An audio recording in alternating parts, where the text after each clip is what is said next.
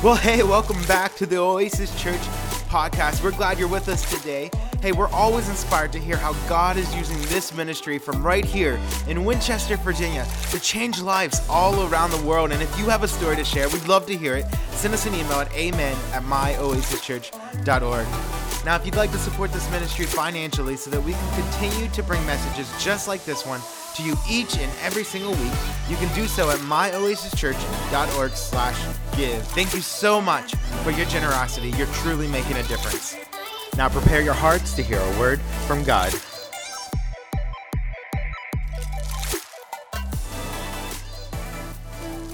Father God, we come before you this morning. We make room. We clear out a space. We remove the things that don't need to be there this morning, and we focus on you. And we say, come. Search my heart. I give you the right and the authority to put your thumb on those things in my room that we need to talk about. Come, Holy Spirit. We say yes to you. Amen. You may be seated. Thank you, worship team.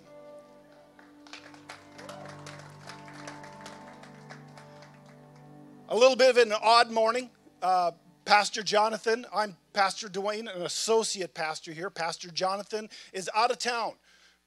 And with that goes all of his electronic expertise. I told him when he said he was going to be gone, I said, just telling you, I know very little about computers. I know where the power button is. We're good. Thank you for coming. If this is your first time here, I want to welcome you. We hope that you feel like family. We encourage you to fill out a contact card. We hope to make you feel at home and also get you plugged in to build community here at Oasis. Jesus spoke mainly in parables. If you look through the New Testament, rarely did he quote scripture. Once in a while, but he told stories. This morning, I want to tell you a parable, or a story as it were, based on some actual facts. So if you would, in your mind's eye, follow me. See if you can imagine where this story leads and what can you get out of it. How does it apply to you? Be part of the crowd. As Jesus spoke to the parables to the crowd, it spoke to each one differently. And I believe this will do the same for you. Some time ago, there was a couple. They were excited to get married. They started out their life, and they had 2 children. 2 boys, actually. The boys were about 11 months apart. They were inseparable, but yet different. The oldest, he was very much an outgoing young man, young kid. Everybody loved him. The younger, timid. The word was introvert. Matter of fact, he was the type of kid that could go into a crowd and nobody would really recognize him. They wouldn't even see him. But the older, you couldn't help but see him. He filled the room. Matter of fact, people would say, they're as thick as thieves. They didn't realize how accurate that statement was. Home life was good. Dad worked mainly on roofs, flat roofs to be specific, but that was his job. Things were going well. When the boys hit the age of 4 and 5, Dad had an accident at work. Things changed. He broke a hip. It took some time to recover, and then after that, he couldn't do the ladders. He couldn't do that line of work anymore, and he wound up taking menial jobs. He wasn't very happy. Matter of fact, he became a little abusive, more verbal than physical. Mom, by nature, was quiet, but she had to start taking in laundry to help out. And when Dad got in his moods, the boys would skip out. Mom would tell them, go out and play, go find a game to play. And they found a game. As they got older, Around the ages of 9 and 10 is when this started because things became tougher in the home. Actually, there were some meals that they wound up skipping. They went out and started playing a game. And the game was, in their small town, the older, he would distract people. People would listen to him. The younger, who nobody ever saw, he would lift something. An apple, maybe a pie. They found out that they were pretty good at this. And so when their mom said, get out of the house, and they would say, let's go play. Yeah, we got a game to play. Matter of fact, it got to the point when they were in their early teens that they knew that if they got caught, there'd be hell to pay.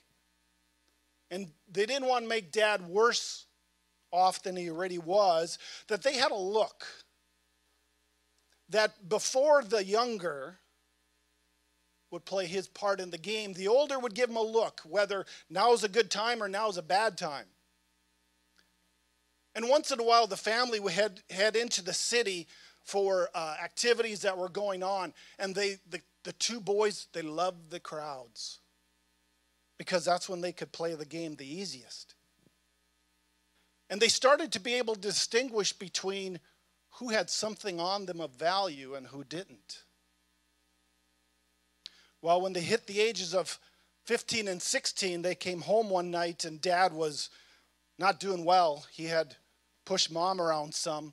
And the older, being by nature the type of person he was, he got in between them and dad threw a punch.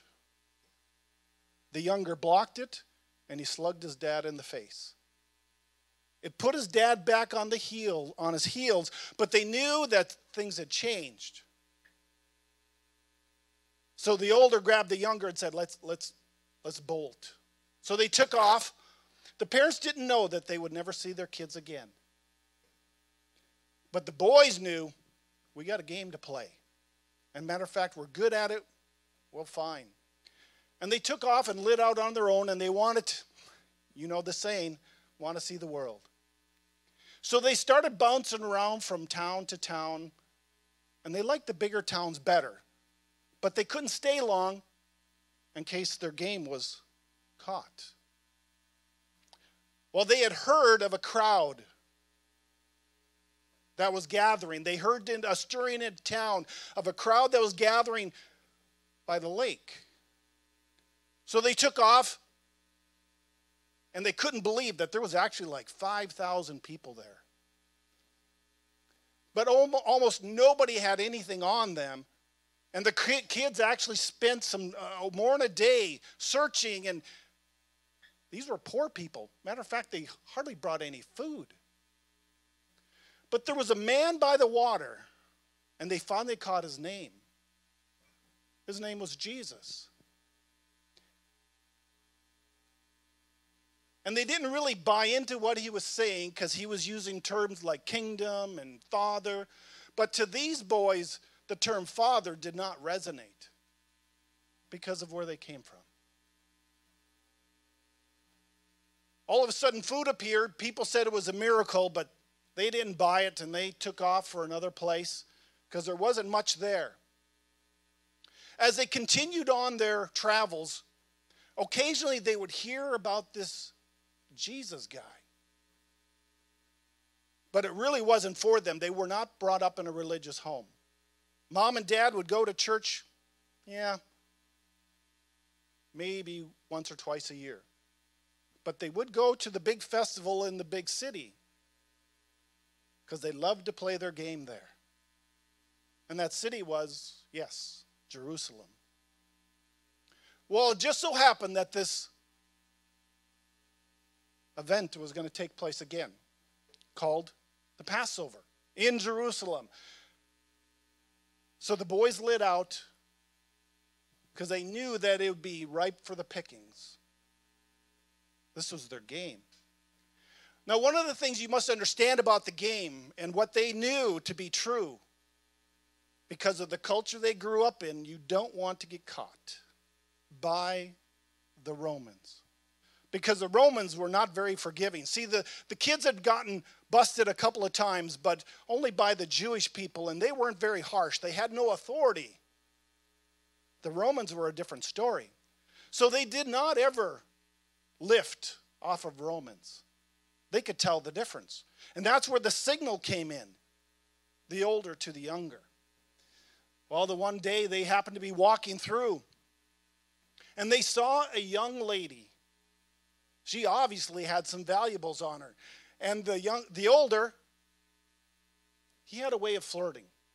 And as he was doing that and kept her attention, the younger got behind her, and before she knew it, he lifted off some jewelry.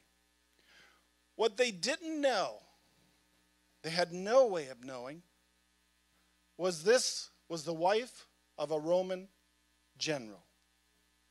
And she had a bodyguard. He was off in the crowd watching, but he spotted the older pretty quick. But before he stepped in, he took a step back, and then he saw the younger. And he knew the game.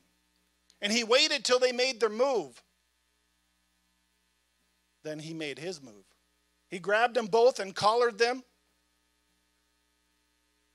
You talk about fear. The boys knew that they had been bit. And they experienced a fear and anxiety like never before.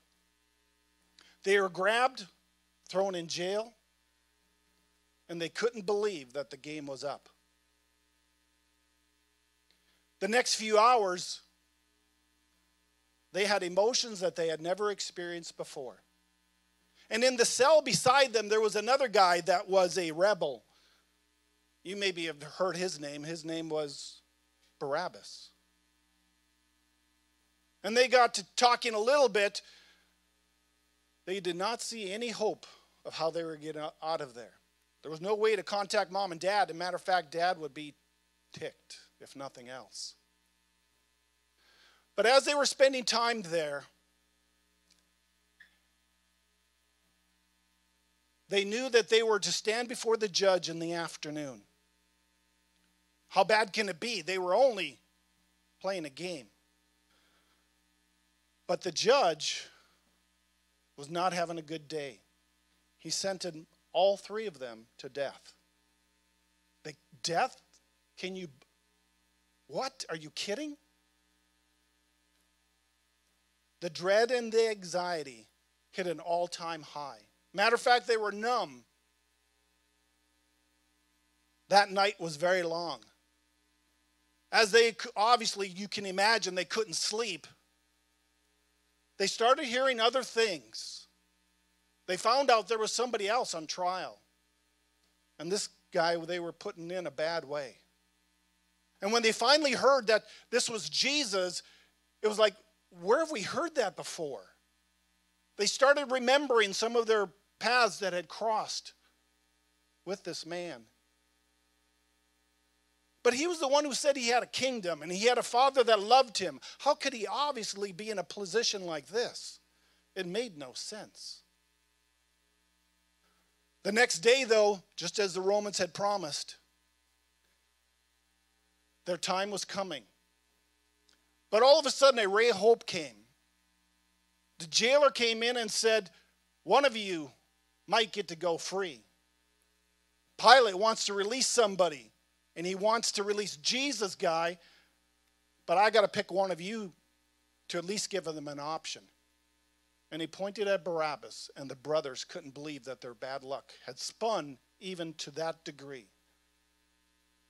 They thought that they had hit a low point, but this was lower yet. About 9 o'clock in the morning, the Roman soldiers came in and drug them out and made them carry a cross. This was it. How could they be in this position? But they realized that the crowd wasn't really following them or saying a whole lot to them, but it was a lot of commotion behind them. And they looked back, and there was somebody else back there. Couldn't really see, couldn't really hear, but their minds were a blur. When they got to this place, the Romans threw them down, and before they knew it, they were nailed. They had never experienced such pain. And then to top it off, the Romans had even thought of splitting the two brothers up and putting this other guy right in between them, to isolate them even more. It was this Jesus. They both looked at him and they had seen him before, but this man looked nothing like what they had seen before. As they were listening to the crowd, even the religious leaders were jeering at him. They expected the Romans to accuse, but even some of the crowd said some pretty cruel and mean things. So these two joined in. But there was moments of quiet. And at one point, both brothers heard Jesus say, "Father, forgive them, for they don't know what they're doing." And especially the younger, who had such a terrible relationship with his dad, thought, who is he talking to that he would have that type of relationship with a father? It made no sense. Later, it was about 2 p.m. The pain had somewhat numbed off. Hope was completely gone. His older brother started up again and said, "Jesus, if you really are who you say you are, how can you not come down from this cross and take me with you?" Something stirred up in the younger. The timidness in him pushed to the side.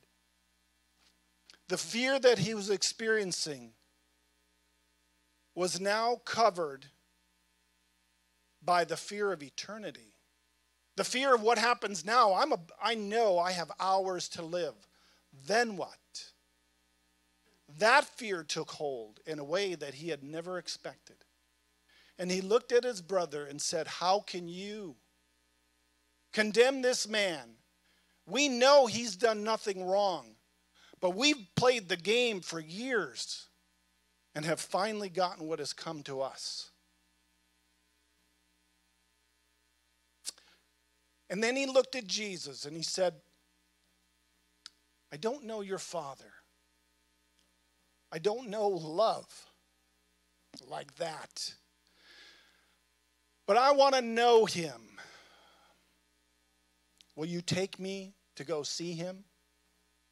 I believe that where you're going after this is over is a place I've never experienced." And Jesus said, and you know it, "Today you will be with me in paradise." Yes, I've taken some liberties to that story. It's obvious. But I think you get the point. We've been preaching on fear for the last couple of weeks.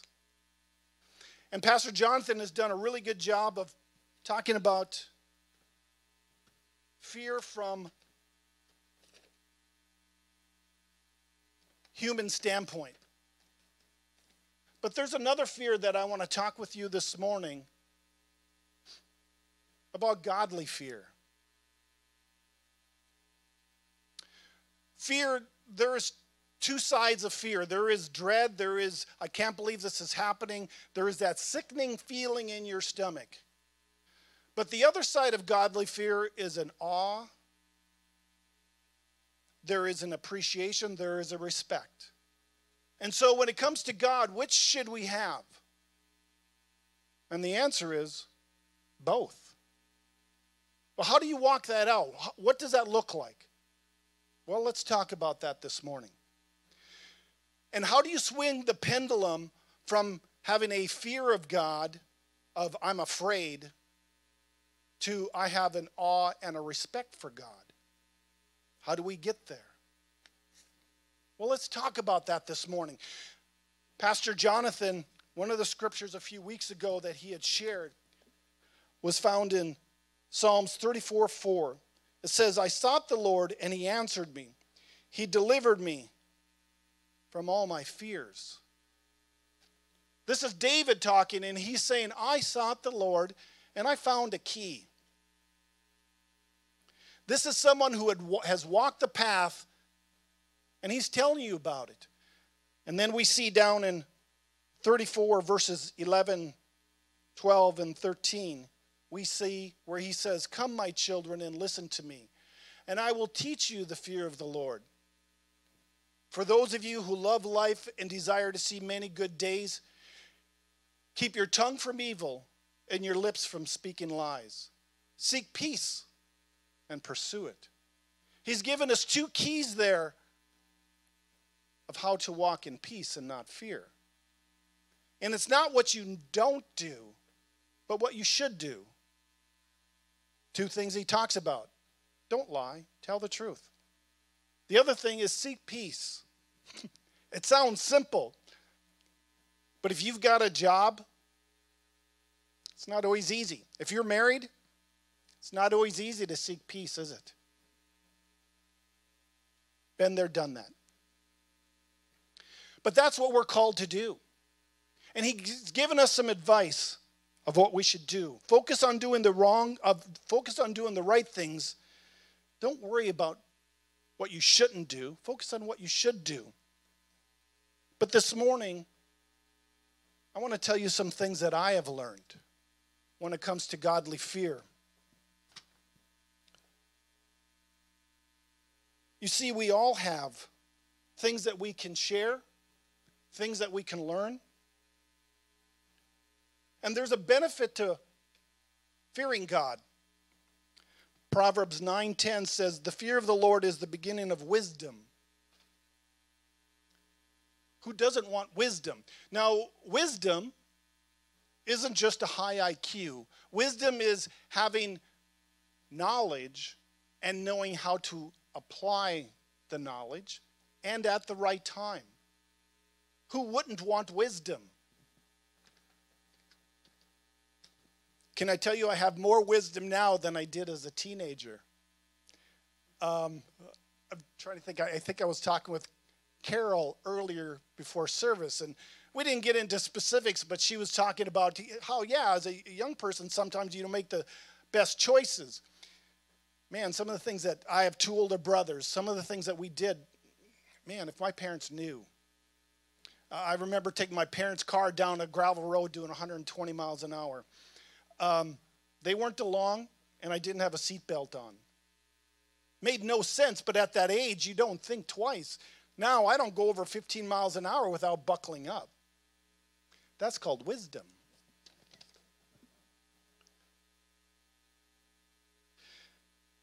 But with the scripture that I shared with you, it says, fear the Lord is the beginning of wisdom. I want to talk with you about three things this morning. They are godly fear, the word Lord, and the word beginning. Sometimes you can take a simple scripture and you can break it down, and there's a lot of nuggets there that we want to pull from today. Godly fear was intentionally put inside us to keep us from going down some paths that have a bad direction. Do not ever push off the godly fear. Now, where does godly fear come from? Sometimes it's hearing a hellfire and brimstone sermon, like they say, in church. But you know what? Hell is something that isn't preached about much anymore. That's why it's so important for you to develop godly fear through reading the Bible yourself. Start in Genesis and get through the book of Revelation. And tell me that there isn't a side of God that is judgment and wrath. Tell me that hell isn't real. It's in there. But if you know Jesus, that is not a fear that you need to deal with. It is a fear of awe and reverence. And with that, as you develop and grow in that, there is wisdom. Then the word Lord. How does that come into play with godly wisdom and dealing with fear? So many things that we deal with fear is worrying about our kids, Worrying about our house payments, worrying about our job, thinking about this. Now, there's a difference between concern and fear. Fear is something that wakes you up in the middle of the night. Fear is something that controls your emotions. Fear is something that makes you do things or act in ways that you normally wouldn't. But here's what I want you to understand about fear and the word Lord. If Jesus is truly your Lord, it has to do with ownership. And the word in the Bible is actually stewardship. Now, most of the time that word is used with money. But when this word was developed, it wasn't about money. If you've ever seen the movie Braveheart, think about that. There was a steward, was somebody that lived in a house on a farm. Think about that, say a couple 100 acres. And he had a nice house. But he didn't live in the big house. The big house was somebody that owned about 3 counties worth of land. He was the owner of the land. The steward was the guy in the nice house. The steward was to take care of what the owner gave him authority over and gave him responsibility over. But if something wasn't going right, you walk up to the big house. If you wanted to know what crops to plant, you went up to the big house. In this day and age, what does that mean? Well, let me give you an example. I worked at a facility. It was like an oil refinery, but it was in the coal industry in North Dakota. I worked there for 30 years. And if we had problems, there was always another office I could go to talk to somebody. When I left the plant, I didn't worry about it. Why? Because it wasn't my responsibility. If there was something I didn't know, the first thing I went to was an SOP, a standard operating practice. I would assume a lot of you know exactly what I'm talking about. Some of you could even maybe quote yours. Maybe you've written them. But as Christians, we have an SOP. It's called the Bible. We have the man in the big house. That's Father God. If we refer to him as Lord, we need to treat him as Lord. We need to not take responsibility for things that aren't our responsibility. If things aren't going right, take it to him. Go talk to him. Can I tell you, he's very approachable. But know this, the things that you will not release to him, that you own, they're now your responsibility. There are things in your life that you're worrying about, that you deal with fear, that if you feared God and treated him as Lord, he would take care of. But it comes with trust. Trust is a challenging thing. I trust you to the degree that I know you. Some of you I know better than others. Hold on a second. I bet you have never seen anybody do this. Because we don't have a clock, I set an alarm. That way I know where I'm at in my message.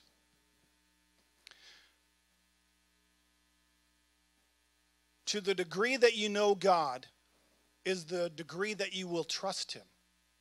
I encourage you to go up to the big house, spend time with him, build that relationship,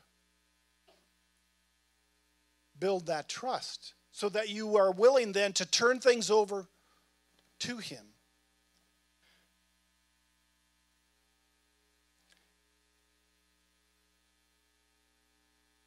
Show me, help me change, fill me. Those are the things that we need to ask our Lord. Show me how you want me to manage. I don't want to own my gifts and talents. I don't want to own my bank account. I don't want to own my children. I don't want to own my vehicles. They're a headache. But I want to manage them. I want to manage them the way you want me to manage them. Give me wisdom. Can I tell you God will? I don't know if some of you do know Amber and Yomi. They used to go to church here. He got a better job in Texas, but some of you, I'm still in contact a little bit with them. But she posted something on Facebook this morning. And since it's on Facebook, okay, it's gospel and I can share it. But they're debt-free. That is exciting. I think she said other than car payments. But they had, and I don't know their situation, but she had a picture and they'd cut up credit cards. But here's the thing. They were coming to Oasis, and we did a financial peace class through Dave Ramsey, small group. They came to it. We gave them some wisdom. They then had to apply it. They actually applied the tools. They're now debt-free. It took them some time. But they realized that managing was better than owning. Worship team, if you would come up now. We all have that opportunity. God puts people in our lives to give us wisdom. He gives us an SOP, the Bible, but he also gives us people, and then we have to take those nuggets and decide whether we apply them or we throw them out the window. But it all is so that we can manage the gifts and talents and all the things that he's given me, all the things that he's given you, of what he wants, of what you should do with them. Don't kid yourself. You're not here by accident this morning. I'm not here by accident. And I can tell you, this is not where I thought I would be. I'm from North Dakota. We have a winter home in Virginia. Never thought I'd be standing on a stage in Winchester. Had never even heard of it till a year or two ago.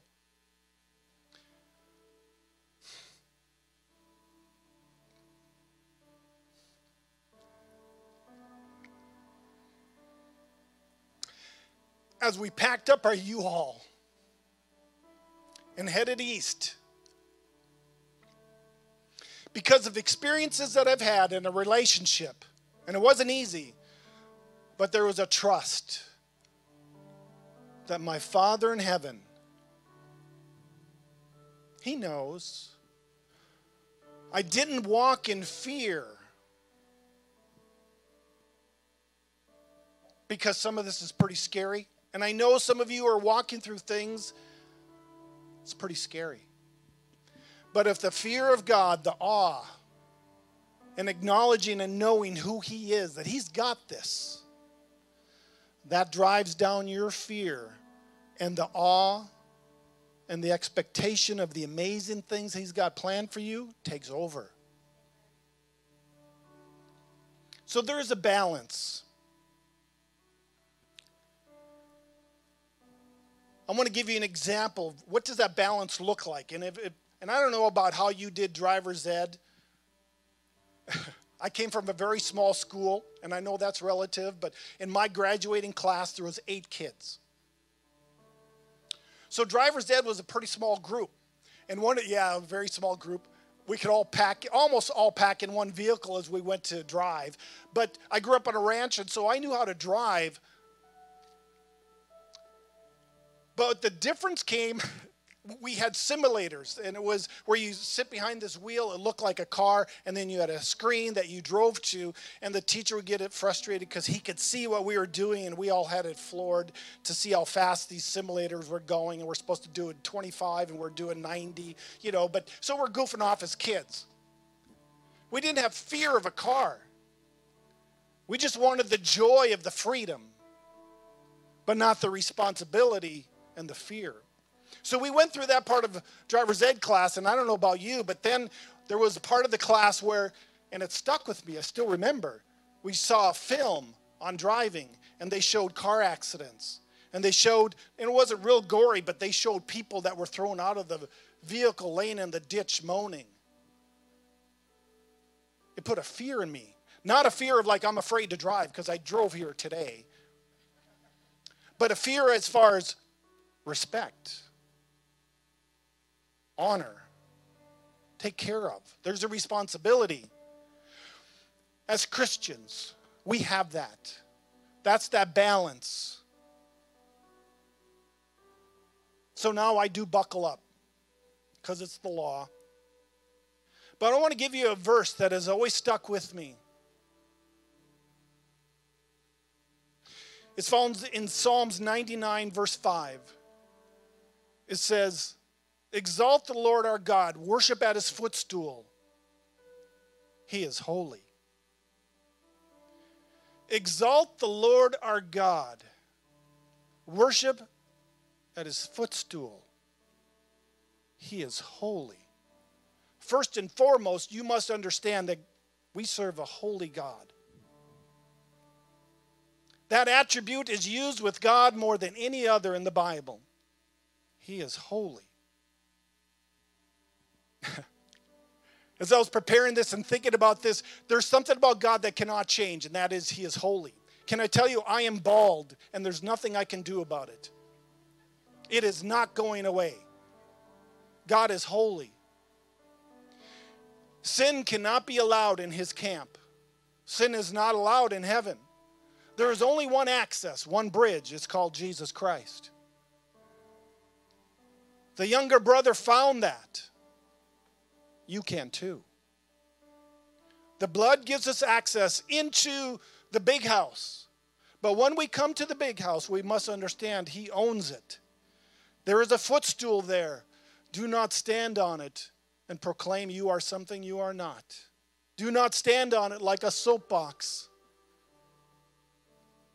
But it is a place to kneel down to and declare He is holy. And can I tell you, He will wrap His arms around you. I don't know what kind of father you had, but He is the type of father that wants to envelop you in a hug. Tell you how special you are. The amazing future He has for you. And the only fear you need to feel is awe and reverence. And in that you will build a relationship, and that trust will come. That trust and that wisdom. Where I worked, we used to have a saying, work harder, not smarter. That comes from wisdom. God is putting people in your path already that have wisdom. Latch onto it. And then look for people that you can latch onto, that you have wisdom, that you can pour into. That's how this game works. Jump into a small group. Go on to Oasis. I'm going to put a plug in there. We had a men's small group yesterday. We got together at Golden Corral. Some of us hung around for up to 2.5 hours, and we just shared. We just connected. If you would stand with me. I don't know where you are at with Jesus, but I know He loves you. And this morning we're going to close with a worship song. But if you don't know Him, which brother are you? Are you the younger or the older? I pray that your heart is sensitive like the younger. Be bold. Cry out to Him. If you feel your heart thumping, that's the Holy Spirit saying, hello, I want to walk with you. If you don't know Him, say this prayer with me. Dear Jesus, I want to know you. I want to trust you. Remember me when you come into your kingdom. And help me to trust you. Forgive me. Amen. It is that simple. Now it's a matter of grabbing the SOP and walking it out. Thank you. Worship team.